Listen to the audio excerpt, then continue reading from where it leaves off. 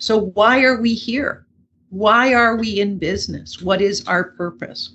When we're navigating through uncertainty, it's very important to remember that we cannot do long-term planning. The challenge with this whole uncertainty, ambiguity piece is we're conditioned to do long-term planning. We need to focus on short-term planning and more immediate wins. When we're operating from a place of purpose, it's much easier to navigate through that. Welcome to Cross Pollination. We're a member of the Alberta Podcast Network.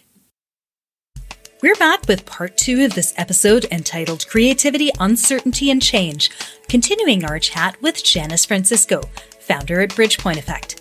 If you heard the first part of this episode, or episode 16, where Janice talked to us originally, you'll know that she's the founder at Bridgepoint Effect, a company in the business of creativity and innovation that helps organizations collaborate better and solve problems more effectively. In part 1, Janice told us about what she's observed over the past year, the challenges, pivots, and adaptations that companies have had to make to stay viable through the biggest year of disruption we've all seen, as well as the challenges that organizational leaders and employees are now faced with, like collaborating suddenly in remote environments and under a kind of pressure that hasn't existed before. We also started to hear about the new skills that are required to communicate and collaborate with teams under conditions of prolonged uncertainty and ambiguity as to what the future looks like, as well as constraints on our daily lives. In this second part, we'll hear more about the new skills the pandemic demands of people and organizations, like trust and emotional agility, how they help, and how we can cultivate them. So why are we here? Why are we in business? What is our purpose? So what's the noble cause that we're attempting to address in the marketplace so that we, have some value that we can offer? I think we've got to keep that front and center for people. And I think the other thing we need to do is, as I said, is remind them of what's not changed. So, we are still here. We are still viable. We are, right? Whatever. And I think that's really important. Then I think the next thing you need to understand is if we're working through uncertain times, we need to maybe be focused more on what are the jobs we need to be doing, right? So look at it in that context of what are the jobs that need to be done and where is the priority for those? I think we've got to get very pragmatic. And I think the other thing that we need to be concerned about is when we're navigating through uncertainty, it's very important to remember that we cannot do long-term planning. So the only way to move through, because what uncertainty brings is also ambiguity, and that frightens people. We teach people how to be okay with that. The challenge with this whole uncertainty, ambiguity piece is we're conditioned to do long-term planning. Okay, I now look at my day, or I now look at what we're doing. It's like, okay, what's the year? Okay, what's the month? What's the week? What's today? What am I doing right now? And so we need to. So it's like, yeah, okay, this has to be done this month. But this is a crappy week where we've had all kinds of tech issues and blah, blah, blah. And okay, and today I just feel like crap because I didn't sleep last night and this didn't happen because of whatever. So I'm not able to do as much. So what can I do right now? Right. So we need to get much better at understanding that we need to focus on short-term planning and more immediate wins. Because if we're not looking for that, and I don't mean quick hits and just, do something for the sake of, like, that's silliness. Don't do something for the sake of doing it. But when we're operating from a place of purpose, it's much easier to navigate through that. So then we're planning for short term. We're stepping back and looking at what the wins were. And what we've got to do is we've got to constantly go through what I call a learning cycle. So we've got to become very good reflective thinkers. And so what I mean by that is that as we go through an experience, individually and as a team, we need to understand what happened, what it means, and what are we going to do about it? So that we're right. So, and that's the only way that you can manage yourself and each other through that uncertainty. Because if you're not taking the time to reflect on how you're doing and how it feels, you're just being automatic. You're staying stuck in that fear mode. You're staying stuck in that unresourceful reactive aspect, and you're not able to lift your head above the craziness of the situation to appreciate what you're doing. You know, when I think this is a practice we use in our business weekly and certainly at the end of every project. And it's like, okay, we just spend half an hour to an hour at the end of the week. Okay, what did we learn? Like, what happened this week? What did we learn? What are we proud of? Where were we having difficulty? What's going on? And we just keep it very free flow. But what I'm finding for us is we've had to deal with so much. It's horrendously overwhelming. It feels in our business, it feels like every time we turn around, we're learning something new. We've got new tech, we've got new stuff, it's like everything is new. Everything is new. Okay, but like, what's going on? How are we doing? How are we supporting each other? So to me, that's what's allowing us to stay real and stay connected. And that's keeping us tethered. And it's allowing us an outlet to go like, I'm not doing well this week, or I am doing well this week, or I'm really excited and proud this week, or crap, I don't want another week like this. This has been hard. And or like, hey, look at this. We did all of these things that are new, and this is what we learned. And won't it be easier to do that next thing? I don't know, it's just, we cannot operate as if it's the way it was. It's not, and it won't be. It is going to evolve. I've given up any hope on the fact that we'll get to something called normal. We certainly won't get back to where it was. And okay, I am the most optimistic person in the world, but I'm also very pragmatic.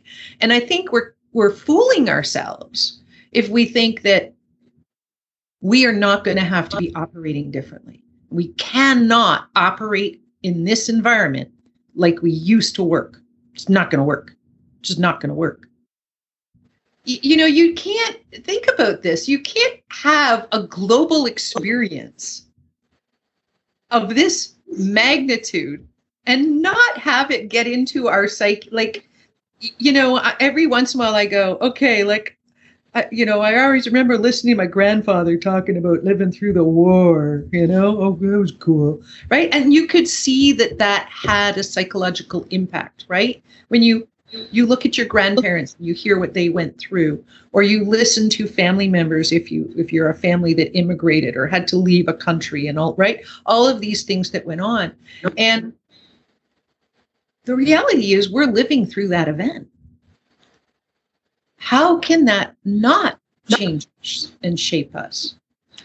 How can it possibly not? So, whether many of us like it or not, even when we're not necessarily essential workers and on the front line engaged in public-facing work, we've all been faced with a lot of tests and ongoing challenges this year, and it's pushed many of us into different mindset that we're not usually in. Often while we're also trying to live our lives and doing the same jobs. And it takes a lot more consciousness and agility to move through that, even while knowing that it is a difficult time. And that's, to be expected. And more has changed than just the pandemic. We hear about some of that in upcoming episodes on social changes that have come to the forefront recently as well, and what that has to do with workplaces, as well as people's thoughts about what's truly important now that we've all had a strong incentive and a good long time to think about that. All of the changes of the past year also imply new needs inside organizations too, for things like trust, as Janice talks about here, and why it's needed not just to talk about the challenges that people are working through, but also to work creatively and to develop solutions not only out of necessity, but from a positive mind space. You know, it's really funny you bring that up, because trust is one of the conditions for creativity. In order to get creativity in the workplace, there is a level of trust that's required in the moment and in the environment. And so to your question, I think trust is really important. It takes a different level of it. I think there's the trust in, can you divulge to the people that you're working with how you feel? When you think about, again, I want to just step back for a second, because this is a creativity podcast, okay? So what we're doing is we are creating change, forced or chosen, right, in our lives. That is a creative process. That is an emotional process, because it is a creative process. There's going to be an emotional aspect to it. So in order to get to a place where you can bring creativity into the environment, there's certain conditions in the environment. And trust and openness is one of them. So what employees are typically looking for in that environment, if we're saying, hey, let's be willing to talk about what's working well and what's not, and right, let's sit down and have a reflective thinking piece, for somebody to be willing to open up in what is likely a virtual environment. There's even more safety that you need, because virtual environments isolate. And so we have many situations where we're working where people can't, and there's not a judgment on this, they are unable to turn on video because there's distractions or whatever in the background. But if I'm a leader and I need to have an honest, open, trust-based conversation with my team, I better be able to see eyeballs if I want to be fostering trust. And so that creates some challenges. So what we need in a situation for trust to be evident and safety, psychological safety to happen, people are looking for I call it the 3 questions that need to be answered. They want to know, am I clear on what is the behavior that you're expecting of me? So if you want me to be creative, or you want me to be sharing, or like, what is the behavior that's expected? The second is, do I feel supported in behaving this way? So when I open up and I share, or I give you this information, are you able to accept it? And are you open to it? And a third thing that we're looking at is, do I feel that I matter? Does it matter what I'm saying and divulging? Are you recognizing and rewarding me for what I'm doing? Because you know what? I'm living in a world right now where, the stories I'm hearing from people about the stuff they're navigating at home, at work, we all have to, there's this drummed into us, we've got to stay safe, keep safe, keep safe, keep safe. And yet you want me to open up and leave myself vulnerable in a time that's highly uncertain and all, right? So back to the question we had about the leaders before, that's another, right? Leaders now are responsible for holding a space, a collaborative, creative, shared, emotion-driven, trusting space in a virtual or combination of virtual and in the office. Like, that's a burden for a leader, and right? But a good leader can get that going with their team. Those kinds of emotional and personal skills are new for some workplaces and some leaders, although many will have had that before. But the emphasis and the level of it is new now. I asked Janice if trust and cultivating it is a skill that will be in high demand in the future. Lots of authors and researchers like Amy Edmondson, for example, has a TED Talk and more on psychological safety and its importance in the workplace. And it was one of the key findings of Google's study of high-performing teams in its own company. That concept addresses not only characteristics like not being punished for making mistakes at work, but it has implications for creativity, for innovation, and problem solving, which is what we're talking about here. I don't think there was as much emphasis on it before because it wasn't necessarily needed to the level, right? People could manage themselves. You could see what was going on. Now we've got to do check-ins and worry more about the psychological well-being of people just because of what people are going through. So, and we're seeing it show up in different ways in our client base. We've many clients who had invested quite heavily in that emotional intelligence and a lot of those aspects and had the opportunity to build up that trust or build up that ability to be vulnerable with their people. But then we have this situation where we're seeing turnover in teams. So we've got new team members coming in who are being onboarded in an environment where they have never touched the people they work with. And they've only, right? And so they're struggling with how do we build trust on a team? How do we move the team to that level of experience and ability to do that? We've been working quite a bit with people, helping them do that kind of team. I don't want to call it building. It's just not really building. It's helping a team function in do that collaborative aspect and understand how to open up and build that trust. So yeah, I think it's a new skill set for many leaders, or it's something that they need to recognize they need and have to go out and get it. In a parallel in our business is I've become highly aware of the fact that in a digital marketing world, right, because now we're all digital marketing as opposed to out in front of people, there's certain skills we have in our organization and there's skills we do not have. And I don't have the ability or the time to develop those skills. So I've got to go buy them, right? So I think that reality may become more evident for leaders. There's only so much they can do. They're already overburdened. And I think it's also underestimated.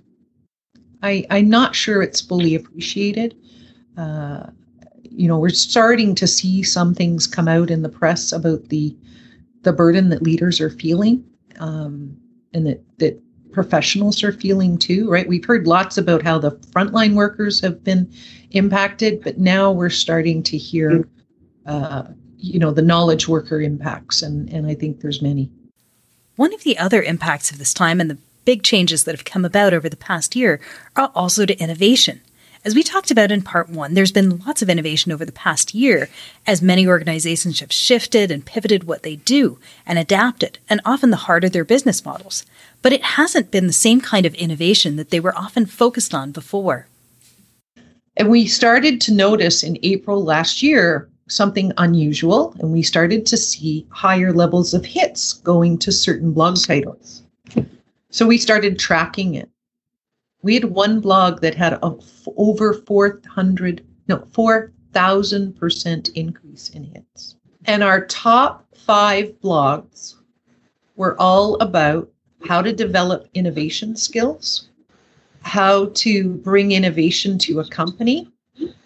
It was all about individual or organizational ability to be innovative. And I think why that's been happening is that people realized how unprepared they were. So if they weren't engaging in innovation to begin with, they realized, oh my God, we're needing to be innovative. What the hell is this stuff? What do I need to do this better? Because man, this is stressful. And at an organizational level, I think a lot of organizations that kind of said they wanted to be innovative, but hadn't really internalized that, realized that there was a stress and a strain and a threat on the organization that they needed to resolve. On an aside from that, what we heard from a lot of people in the innovation community, the companies that rally around let's be more innovative, a lot of the people who were running the innovation programs found that there was less interest in the organizations to be doing that kind of innovation. So the proactive outside innovation, that many were complaining that the organization was becoming very risk averse, more so than they had in the past. And they were having difficulty continuing to move through on what they had already been engaged in. But I think it was simply because they couldn't move decisions through with the leadership teams because they were all organized working on other things. So I think innovation has, it's just changed. The face of it has changed so much. It's just, there's more of it happening in a much more diverse way. And yet some of the corporate innovation programs have really kind of had some difficulty keeping their momentum because so much of the psychological and other resources of the company have been focused on just doing damage control over what the heck this all means, right? So that's been kind of interesting. This episode is brought to you by Shift Podcasts by Alberta Innovates. Shift showcases the work being done in the province's innovation ecosystem, everything from health to clean energy. Join hosts Katie Dean and John Hagan as they interview the researchers, entrepreneurs, and businesses that are shifting our perspective about innovation in the province. Find Shift Podcasts by Alberta Innovates on Apple Podcasts, Spotify, or wherever you listen to podcasts. You can also find it at shift.albertainnovates.ca. That's shift.albertainnovates.ca. In this episode, we've talked a lot about the importance of creativity to innovation and as a precursor to it, and thinking creatively about options to make better decisions. As we've talked about, the present circumstances aren't always conducive to being in a positive or creative mindset right now. But when we need it, are there things we can do to cultivate that?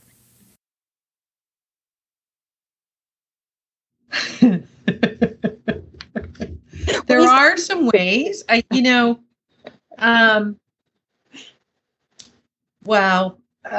do you cultivate?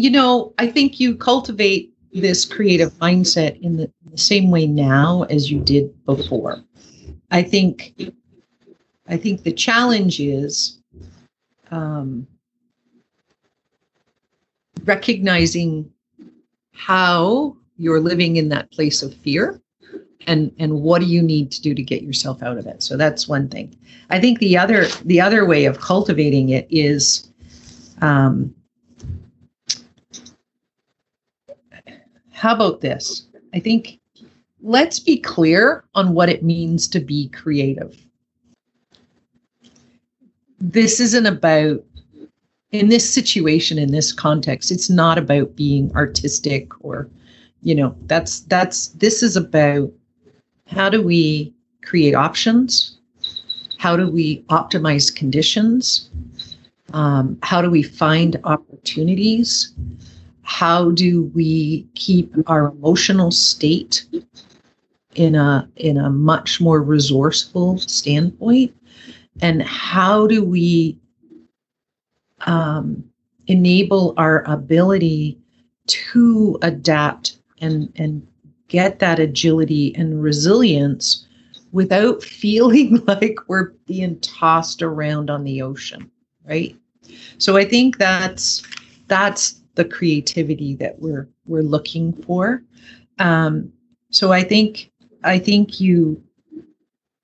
there's maybe, why don't I make this simple? I think if you want to cultivate it in this kind of an environment, I think you need 3 skills minimum to be focused on. One is, where's your curiosity?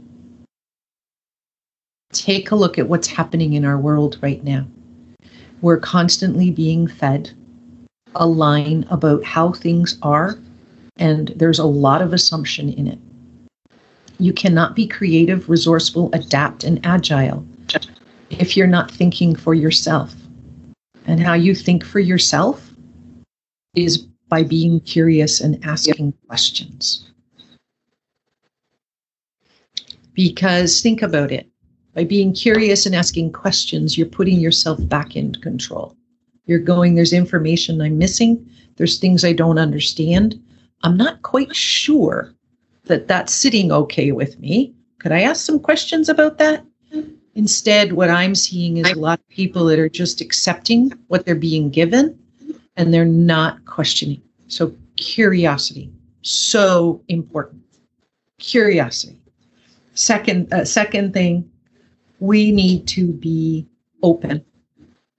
We need to be open to the fact that the assumptions that we're operating under are likely not correct, or are not always going to be correct, or might not be correct for us in this particular circumstance. So being aware of the assumptions we're holding and also being open to accepting or hearing other ideas is really important, because if we're in react mode,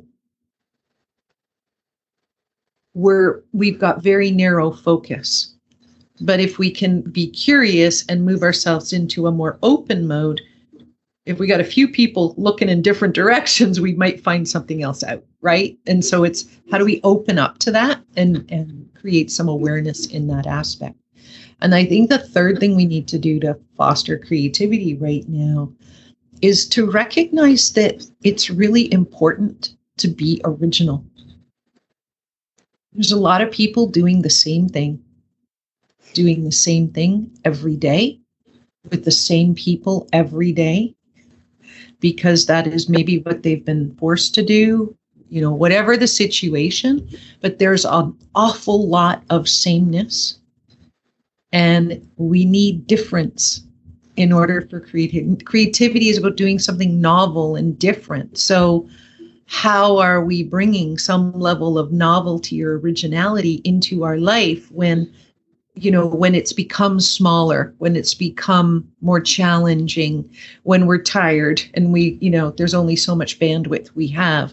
So how are we allowing that in our life? How are we creating it? And are we willing to hear diversity of opinion, diversity of thinking in that process as we start to figure out how are we going to respond and move through this?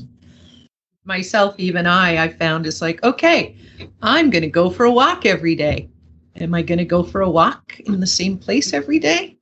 Or am I going to at least try to find a different way to walk every day and look for something different? And how am I bringing my curiosity out on my walk so that I'm aware of what's going on around me and maybe how things have shifted or what they're different? Or am I just seeing the same thing all the time? And so, it's that mindset, right? It's how are you looking at things, and are you able to shift those perspectives to take in something else? Because that's what'll help move you out of that reactive mode. It'll give you a little bit of a bridge to get up to that more creative aspect. So what are some of the big takeaways for us to go forward with now that we're living in a world of radical change and continuing uncertainty? It's not all bad news, and there's lots that Janice has talked about that we can do even while there's lots we can't control. And again, it has a lot to do with curiosity and being mentally and emotionally agile and adaptive. I think the skill of being a continuous learner who's okay with newness is going to be the new skill that everybody needs. That's it for this show. If you'd like to know more about Janice and Bridgepoint Effect's work, you can find them at bridgepointeffect.com or on Twitter at creative_Janice. If you'd like to comment on this episode, you can find us on Twitter at Pollinato1 or on the web at crosspollination.co. Join Join us next time for an episode with a guest, Jessica Ketwero-Green, who you can expect to hear a lot more about in the future on some of the social changes that have been bubbling to the surface over the past year and what it means to lead, operate, and work in diverse workplaces. Jessica Ketwero-Green tells us about the ELAT framework she's developed to help organizations do just that. Thanks as always for listening, and see you next time. This episode of Cross-Pollination is brought to you by Park Power, your friendly local utilities provider in Alberta, offering internet, electricity, and natural gas with low rates, awesome service, and profit sharing with local charities. In Alberta, you get to choose who to buy your internet, electricity, and natural gas from. Park Power has low overhead, which in turn allows them to offer low competitive rates. Reach out for a no-obligation comparison by emailing estimates@parkpower.ca. If you decide to switch, it's easy. It's really just a change to your billing, and you can feel good knowing you're helping to give back to our communities with your utilities bills. Learn more at parkpower.ca.